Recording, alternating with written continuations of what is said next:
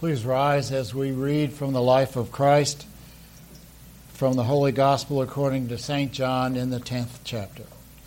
At that time, the Feast of Dedication took place at Jerusalem. It was winter, and Jesus was walking in the temple in the colonnade of Solomon. So the Jews gathered around him and said to him, "How long will you keep us in suspense? If you are the Christ, tell us plainly." Jesus answered them, "I told you, and you do not believe. The works that I do in my Father's name bear witness about me. But you do not believe because you are not part of my flock. My sheep hear my voice, and I know them, and they follow me. I give them eternal life, and they will never perish.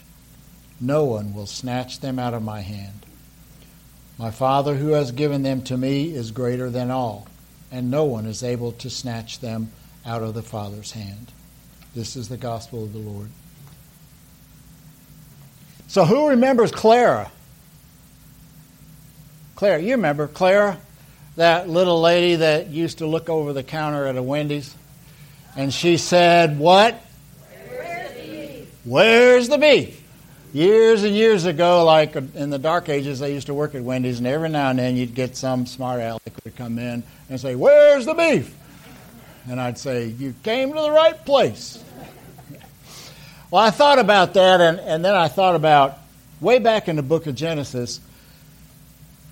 You probably remember the story of Abraham and Isaac, and God came to Abraham and said, "I want you to sacrifice your only son to me, Isaac." And so Abraham gets firewood ready, and he's got the torch and the flame, and he's got what he needs, and they take off. And Isaac says to him, he knows what they're doing, they're going for a sacrifice, and Isaac says to his dad, he said, "But where's the lamb?" And Abraham said, "Well, God will provide the lamb." And so now we fast forward from Genesis all the way to the end of the Bible, and we get over to Revelation, and we see John's vision. And guess what? God has provided a lamb, and that lamb is sitting at the throne of God in that vision. That lamb is Jesus Christ, God's Son, that He sacrificed, that He gave up, that He offered up as a sacrifice so that His blood could be shed for our sin. And so He sacrificed His own Son. He asked Abraham to, but then He stopped him. But now He sacrificed His own Son. He was the Lamb of God, offered for the sins of the world, sacrificed, bled for us. And now He's risen, He's victorious, He's sitting on the throne. And you've got all these people, you got the elders, the four beasts in the vision, you got all these people gathered around the throne singing the songs of praise that we read in that lesson. And singing the praise and honor, giving glory to the Lamb. These people in the white robes that have washed their robes in the blood of the Lamb. People from every tribe and nation from all over the world are gathered to worship the Lamb. But it's interesting that this is a vision. This is John's vision that God gave to him. And it's a vision of what will be, not what is. Because John was writing to people that were still in this world and still struggling in this world and were facing serious persecution because of their faith and were being put to death because of their faith. But they still had to live out their lives. And we're still on this side of that vision. And so what John was saying to the people of his time that he wrote to that were enduring the persecution, he also says to us. Because isn't it true that we endure struggles? When he talks about coming out of the great tribulation, those people in the white robes, and I'm thinking, yeah, at the end time we know there's going to be really hard times and a lot of persecution, a lot of tribulation. But really, this whole life is the great tribulation. because we have struggles all through this life. At every stage of our life we have struggles. And the struggles take on very different things at different times.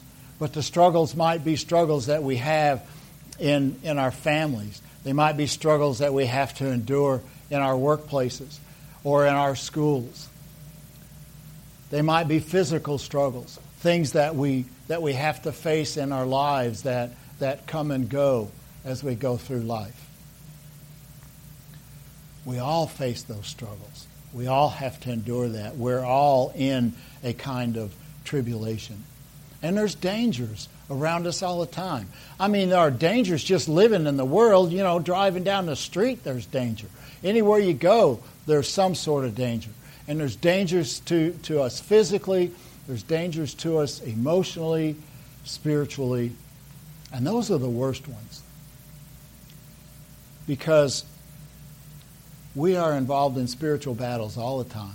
It's those other voices besides Jesus that are always out there saying, why do you believe what you believe? Why do you do what you do? Why do you follow that? It doesn't make any sense. Why don't you do this? Why don't you take care of yourself? Why don't you go do something else? And these voices come at us all the time.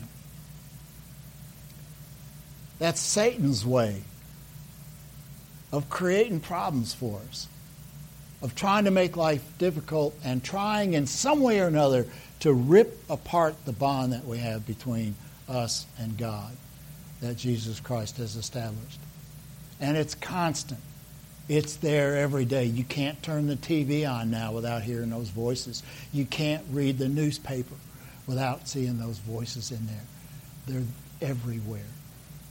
And after a while, don't you just get tired? Don't you just get tired of dealing with it? Don't you just wish it could all be perfect, that it could all be good, and you never had to endure any of that stuff, that you never had to struggle, that you never had to go through periods of doubt and uncertainty and wondering about yourself and wondering about the people around you or wondering about the world that you live in. But it's constant. We go through it.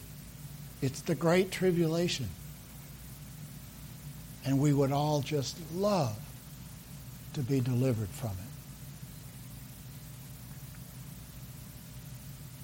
One day we will. And that's what John's vision is. Toward the end of that vision, and I want to reread a couple of verses where it talks about they're all gathered around and they're all worshiping the Lamb that's at the throne. And then it says this, and he who sits on the throne will shelter them with his presence. Never again will they hunger. Never again will they thirst. The sun will not beat down on them, nor any scorching heat. For the Lamb at the center of the throne will be their shepherd. He will lead them to springs of living water, and God will wipe away every tear from their eyes. And so now this Lamb of God, this Son of God, Jesus Christ, now becomes the shepherd. And didn't those verses kind of sound like Psalm 23? That Lamb is going to take care of us. But we don't have to wait till then. Because that's now too. That Lamb that has become our shepherd is with us through everything. And even though we're still in this tribulation, even though we're still in this world and dealing with the things in this world and this life, He's there watching over us. He's there so that when we feel like we're all alone, we're not, because He's present. That when we're struggling with something that we're not certain how it's going to come out, He gives us strength. That when we're faced with doubts, He gives us certainty and hope about what the future ultimately holds for us. He shepherds us through this life and goes through everything we go through with us. Even the Scripture says that in every way He was tempted just like us. So He understands us and He knows us. And He promises that He's going to be with us. So in the midst of all those other voices that you hear out there day after day after day, His is the voice of truth. His is the one that we listen to. Because in His Word, in the Word that He gives us, we know that He loves us, that He cares about us, that He's made us His children. We are His sheep, and He's our shepherd, and He cares about us.